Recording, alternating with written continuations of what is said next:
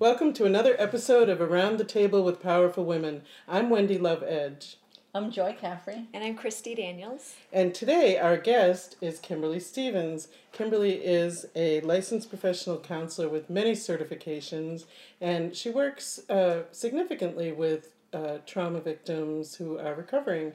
Welcome to the show. Thank you for having me.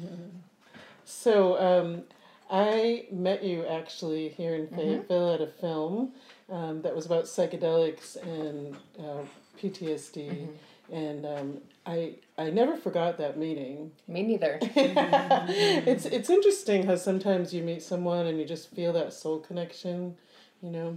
So, and then you told me about a technique that you use called brain spotting. So maybe you can tell us a little bit about that. Sure. It is an experiential technique. A lot of techniques that therapists used to use on trauma were more cognitive, and this one goes more into the subconscious part of the brain. And it's kind of a combination of targeted meditation and mindfulness. And it helps the client to get deeper into their brain and actually process out the trauma instead of just talking about it and re-traumatizing yourself over and over and over again, but not really relieving any of that stress. Right. And it definitely worked effectively with me. I actually came to see you as part of getting ready for my other show that I do. And I just couldn't believe how much of the emotion came out of me. That stimulating the limbic system just kind of opened me up. And then I know that other clients that I've sent to see you will tell me that they didn't even talk about what was bothering them. That's the beauty of it. Yeah, right. And all of this emotion just came out, and they over the next several weeks, they noticed that they were feeling better and more balanced. And there are so many cool things about brain spotting. One is that it meets the client where they're at. It's very flexible, and there's a theory that the body knows what it needs to do to heal. Not me, not my brain, not my certifications, but it's the body. And so it really helps the client learn how to listen to their body and trust that their body knows what it needs to do to heal. And so I really like it in that respect, but also even after the client leaves my office, a lot of times the majority of the healing comes after they leave my office because their brain and their body continue to process the material that comes up while they're with me in the office. Right. So you have lots of other certifications, and I wanted to back up a little bit and have you explain how you came to this work. Sure. I actually have kind of a unique story. My undergrad was in fashion photography. I majored in fashion photography and minored in graphic design. And after I graduated, I had no money, so I moved back in with my parents and got a job at Walmart and worked on the trend communications team in product development and absolutely hated it. So on paper, it looked perfect, and I would have made a great career, but it did not feel right in my heart, and I was miserable. So I wound up going to a therapist here in Fayetteville, and in that process I had this light bulb moment of, I think I want your job. And so I went back to school here at the U of A, and I got my master's in counseling, and then started out just working with children and adolescents. I had a very unique experience in the crisis class where a doc student came in and role-played a parent who had left his child locked in a car and the child died. And that was our final exam. And I thought to myself, I don't ever want to be in front of that situation. I'm just going to work with children and adolescents. But I feel like I was destined to come to trauma. Even though that was definitely trauma, I wound up picking my practicum and internship site at a subacute facility for children and adolescents. So suicidal and homicidal children who would stay with us for about 3 months at a time. And so that's where I got my foundation. And then I got burnt out there, and then thought I was going to go and become a teacher. And then someone asked me if I wanted to start up a private practice. And so I decided I might as well try it. I went to school for several years, give it a shot. And so I started working with adults. And that's when I discovered working with adults with trauma. And it's been, people say, how do you do it? How do you do what you do? That's got to be so hard, hearing those stories. And that part of it is hard, but actually getting to see someone heal and grow in front of your eyes. There's no other job like that. It's the coolest job. You ladies all know. Yes. And so it's just been an incredible journey and continues to be. And that journey, while it's difficult with what you described, how does it line up with your own life experiences? And we all get where we are for a reason. Right. Yeah, right. right. So how did you arrive there? So it's funny that you asked that. My mom said she always had this idea that I was going to be a therapist. I've always had that kind of soul. But I have had trauma from an early age. I have a lot of sexual trauma in my background. Some that I did not realize until I became a therapist that it was trauma. And some I didn't even realize until just a couple of years ago. It's kind of a work in progress. And so I think one of the reasons why I'm led to want to work with clients who are dealing with trauma is because I can hold space for them in a way that people who have not experienced the trauma, but also the healing process of trauma and having faith in the things sometimes getting much worse, much scarier before they get better. Having someone that they can trust kind of knows how to walk you through that. I don't necessarily have a formula, this is how we do it, but I kind of have a feel for, sometimes we need to go really, really deep in there and it's going to be scary for a while. And I don't think that someone who hasn't been through that can hold that type of space. Right. And we've talked about that at length.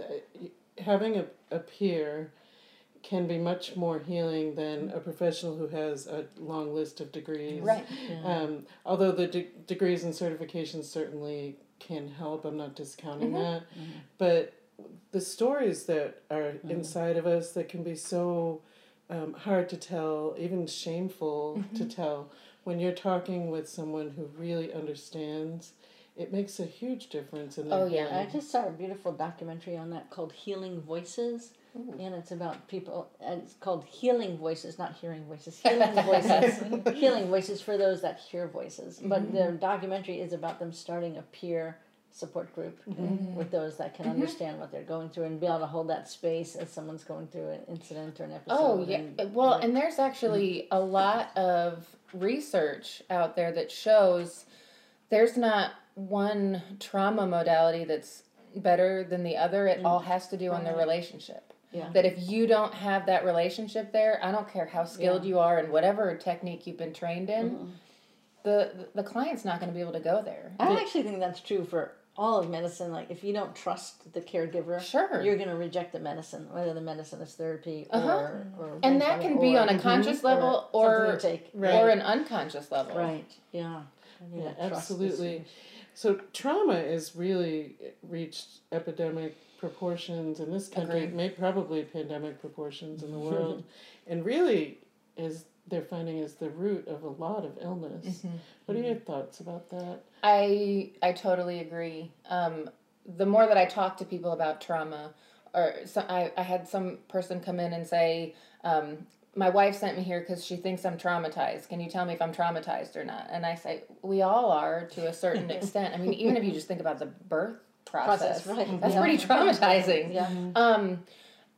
It's how it affects our nervous system, and I think the Western approach, the more medical approach, tries to pathologize it, but if you look at it more from just a survival standpoint, it's just our nervous system trying to survive really difficult things, and it gets stuck in what I call trauma time, and it thinks that it needs to continue to operate at that level to survive, and it makes sense. If it's operating at that level, you're going to have all sorts of issues that don't seem related to mental health, but really are. The majority of my clients struggling with trauma, the common symptoms that I hear of are GI issues, migraines, back pain, leg pain. I mean, a lot of it is more physical symptoms, but I could tell by a list of symptoms whether or not that person's been through a considerable amount of trauma. And they're surprised that once we start getting into this work, that they start to notice the pain lightening or even going away sometimes. It's really common first session of brain spotting for a client to say, I have been holding on to this knot for years and it just vanished. Yeah, I want to hear more about the brain spotting technique. Are you guiding them through something, or is there equipment that you use, or what's the Not process? necessarily. So all of us brain spot without knowing it. Have And you tell ever me what found? that term means? Yeah. So have you ever found yourself kind of lost in a thought? You've got a tight gaze on something, but you're not really focused on it, and you are Right. deep in processing in your brain. Right. That's what we call gaze spotting. So with brain spotting, we help clients to find the way that your eye is directed that is connected to where the traumatic material is located. And really so fascinating. the therapist will talk you through. Let's say you want to focus on a previous single event trauma. What you would do is you would talk about what happened in that event, so much so that it'll come alive in the body. And some of my clients don't even want to share that with me. So I'll ask them if it feels safe to close their eyes and just visualize it enough to get it alive in the body. Yeah. And once they can feel that, and sometimes the whole thing is that the client realizes, I'm not even in touch with my body. Like, I don't even notice anything going on in my body. And so sometimes it can take a little while to get in tune with that. But once we get the body alive, then I can talk them through how to find the strongest brain spot. And that will actually make the sensation even more intense. And sometimes there's not even... It's so easy for me to give, Yes. to give rise to, when having had a trauma background, it's so easy for me to give rise to those feelings. It's Sure. really fun to hear. Sure, You're and working with it. sometimes it will be more in somatic symptoms. You might notice that your heart races there, or that you just start crying, and there's not even memories connected with it. Right. And other times it will be that you almost feel Like you're numb in in your body, but you're seeing it play through like a movie in your mind's eye. And so the body knows exactly what it needs to do to heal. If we cut our arm, we can clean it and bandage it, but we don't have to consciously think about stitching it back together. Right. The brain spotting puts it in a space that just naturally allows it to heal itself. And so a lot of times what will happen is whatever we open with, the trauma, that will play out, and a lot of times traumas even before that will start to come up, and it'll help to show you how everything is connected and how they're getting enmeshed with one another, and it will start to process that out. And the brain spotting really, with the mindfulness component, it helps you to stay in touch with your body so that you can process it in a different way than you did when you were caught in fight, flight, freeze mode. And so that energy doesn't stay trapped in your body. Yeah. It's amazing, the results. Yeah. I think it's really similar to Yeah. experience people have with psychedelics. Yeah. The trick is with psychedelics, I mean, you're on that bus and it's going. You can't get off of it. It takes all of your ego defenses down. With brain spotting, it's more flexible, and so if you don't feel safe, you're not going to let that guard down. You can meter it out in what's right, right for your body. Right. Yeah. But once you get a feel for that, I've seen clients go just as deep, sometimes even deeper than they've been able to with psychedelics. Right, because they kind of open that door. I wanted to ask you, just to shift gears a little bit, about the spiritual component, because I know that you're very spirit driven, and I know that's an area of Interest for all of us actually. And so I wondered if you could talk about that a little bit, how that is incorporated into your treatments or your thought process when you're helping people. I don't even know how to do it without. It is so. People ask me all the time if I could do this work with them on Skype and Zoom, and the way that I work, it's so energy and spirit led. I really need to be present with a client. I'll have clients call me in crisis, and I have this disconnect on the phone because I don't have them with me. But I feel like I would not be able to do what I do without that guidance. And not everyone who does brain spotting uses it in that way.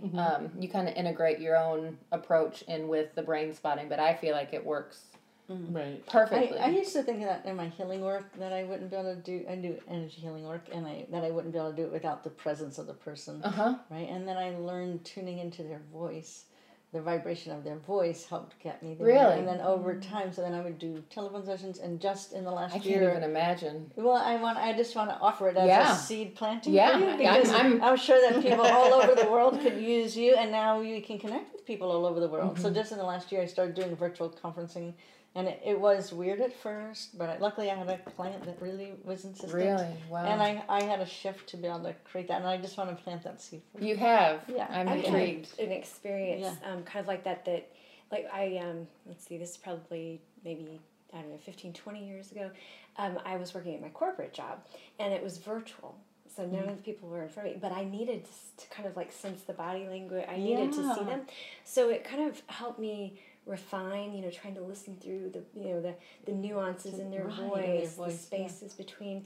And so now I do most of my work on Zoom, and about 15 minutes before I just tune in and I start like feeling their sensations. I kind of align and attune with where they are. Right. And it's a an energetic kind of we can process. Connect. We're all connected, and we can create that connection. Yeah. Interesting. One of my questions though that I think we wanted to bring in here was you're faced. You hear all these stories of trauma. And you see the beauty of people coming out of that and resolving and coming to peace within their nervous systems. How do you, as a therapist,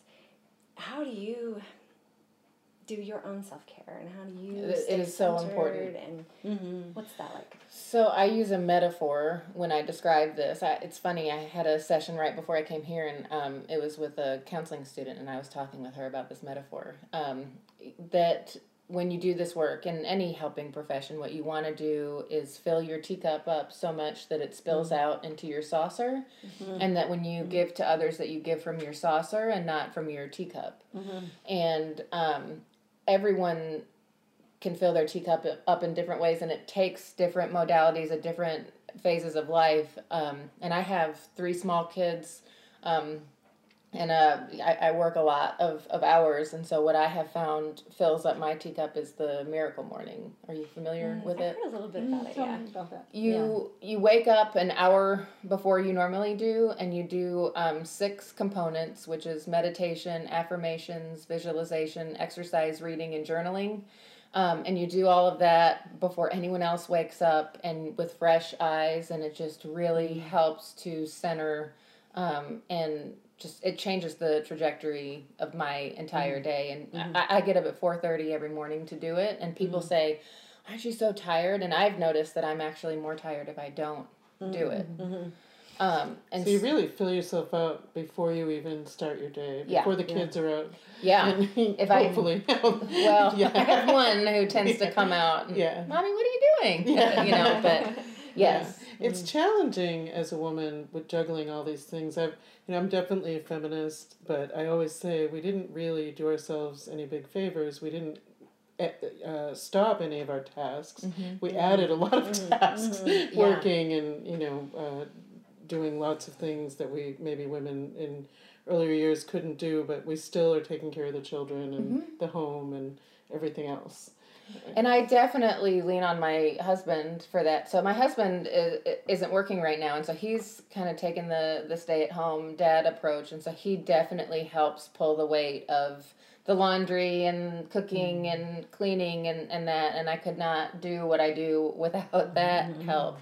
But, at the end of the day, I'm still mom, and sometimes kids want mom. I've got 4-year-old twins and a 6-year-old, so they, need quite a bit. And after a really long day, my average day is probably about 8 clients, and so after that, and then going straight from that mode to mom mode, sometimes it can be tricky. But that's why the Miracle Morning is so important to me. And then also doing my own healing. My clients would tell you I'm very upfront and honest that I am by no means perfect. I am a work in progress. I'm still impacted by my traumas and continuing to try to work and develop, and I think that work also helps me. Right, definitely.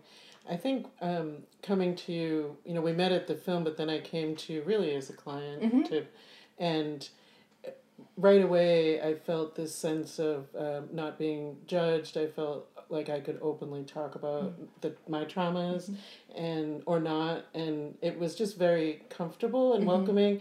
And it's that being trauma informed, number one. Crucial. I don't know that I had ever been to a trauma informed therapist, and that's a real issue in our community. and I'm so glad you brought that up. So could you speak to that a little bit about Sure. what a person who's going to someone for help could look for? It's really tricky. I think there are a lot of therapists out there who would claim to be trauma informed just by, reading The Body Keeps the Score, which I think is a really good book and a good start.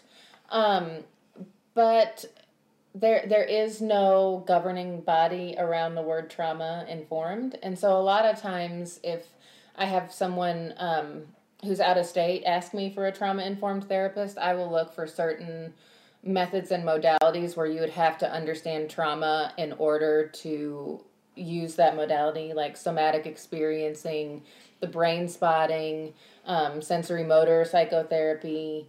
That'd be really nice. I'd like to create a list that we could all share with our respective clients as a resource. Sure. I created a list a long time ago on like 21 questions to ask an energy healer before choosing an energy healer. And I'd love to share that with all of you and then translate it. It would be a different list for a trauma-informed. But I would love to create a list of how to select a trauma-informed Because I think caregiver. sometimes, I've been to therapists that I made the assumption they were trauma informed because they're doing, EFT or any of those NLP, whatever. So I made that assumption. And then as I saw them just a couple of times, some of the things that they said that really re-injured me or triggered trauma. Oh, they can add another layer of trauma on there, unfortunately. Yeah. Right. So I think it is really important, and a list, for this area would be great. I'd love to. I'll commit to getting together with you and creating a springboard so we could each have one. It's a good segue. That's my passion. I want to bring more trauma-informed healing to the area. I've noticed that there are not as many resources as some of the larger cities. I think you were the one who sent me the research article that says Arkansas has the highest rate of ACE scores. Is that right? I think so. Which is adverse childhood experiences. Yes. And we have the least amount of resources. And so my career goal is, I'm in the very beginning process, but I want to create a trauma clinic so that people can come to us and we can say these are the different options that we provide, and that anyone that you choose here is trauma informed, so that you don't have to. But I love that what these around the table discussions are offering is both the brainstorming and planting seeds, but also the impetus to, I want to see that happen. Now I know the resources to go to create that kind of a list. Yeah, it's really exciting what you're doing. I'd love to see a trauma clinic. We are getting close. I know we've talked about the possibility of having the library acquire paper tigers and so that we could help create a trauma informed community. And so that would be amazing. Be really interesting to be able to kind of work together for that. Yeah, I want to describe what that is for any viewers. So my awareness of this is Walla Walla, Washington, and so they decided to come together as a community and play with this concept of the ACEs study, and then apply it to their population of school, I think it was their high school, and so their whole community, all the parents, all of their community began educating themselves to better understand it. The teachers and the principals began to respond differently with the problems that would show up, and rather than doing discipline, they were interpreting it as what has happened here and what kind of resources can we connect the kids with. And they made a movie. The documentary Paper Tigers is just that movie that documents their process and how you might become a trauma-informed community. And they've got just all sorts of resources, like little resiliency cards, and it's a really cool thing. And in doing some of these reading and just kind of educating myself, I see so much of just everyday life. People who are traumatized, right? Or they have these events that they can't let go of, and they might not qualify for trauma, but it seems like that's what's playing out, in their lives. One of the, and I'm also a member of B School, and one of the other B Schoolers just wrote a book called Patriarchy Stress Disorder. So she's named this body of experiences, and she's completely set aside, okay, this is trauma. She's but these things that we're all experiencing. And so I just feel like it can help us as just humans let ourselves off the hook for feeling that there's something wrong with us, and just understanding, being more compassionate with ourselves and with each other in terms of like, oh, what happened, to you, and what are the resources that we can use to kind of like get more in touch with that aliveness in ourselves. More life force flow through. I can't tell you how many times, generally how after the intake, my first session with a client, I will go through the neuroscience of trauma. And I can't tell you how many light bulbs I've seen go off in my office before I even use any of the trauma techniques, just giving them the information and helping them to see your body's responding exactly the way it should, given everything that you've been through. Yeah, and I want to back us up just a little bit more once again, because I want to be having a broad audience listening, and you mentioned that Arkansas has one of the higher ACEs scores. So I want to just even tell people what the ACEs score is. So either one of you go through that acronym and it's adverse childhood experiences, and you're right. Kaiser Permanente and the CDC went together and did a study of these adults they all had insurance, so they were a certain, I think there was 17,000 I just want to say people, so it's a adverse large childhood experience, just so that people can hear what we're saying. And so through that study, they found that it's a predictor, the number of adverse childhood experiences you have, and there's a survey, we probably could link that up in the that show would be notes. a good idea. And that you can, like a self-survey you can take, and it exponentially can predict physiological challenges, heart disease, smoking, cancer, things like addiction. that. And addictions. I want to point out too, Dr. Karras, who's here, Karras Healthcare, is aware of this and is actually has that in mind when he's seeing patients here. And he's the first physician I've run across that even knew what that was or understood it, and I'm sure wherever people are listening from, you can find a physician who will understand that it's okay to ask those questions. Are you a trauma-informed physician? Do you know what this is? And if they're not, how helpful it would be to bring some awareness to the community that this is something that we really need to work on. The woman who really brought fame to this, her name is Nadine Burke Harris, and she did a TED Talk, and she is now, what's her title in California? Attorney General, and it has become a requirement that all doctors in California actually use this to screen their patients. How great is that? So let's put that TED Talk in our episode notes as well. Yeah, absolutely. But we are at the end of the half hour. Oh my goodness. Go back so fast. Thank you so much for being here. Thank you for having me. Is there any last thoughts you want to leave people watching with? If we spoke about things that are touching your heart, like, yes, that's something that I'd like to explore, and you don't really know where to get started, feel free to reach out to me. My email is Kimberly, Kymberly, at midtown-counseling.com. I might not be able to get you in, but I can help to get you set up with some resources. And hopefully, once we get things up and running with the trauma clinic, we will have more resources to provide, because the relationship is so important with healing, regardless of whether it's a counselor, an energy healer. It's just really important that when you choose to do this work, this is sacred work, that it's with someone who you trust. Really well said. Yeah. Thank you. Thank you so much for being with us. Oh, yes, thank you. To a joyful, edgy, and soulful Soulful life. See you next time. See you next time.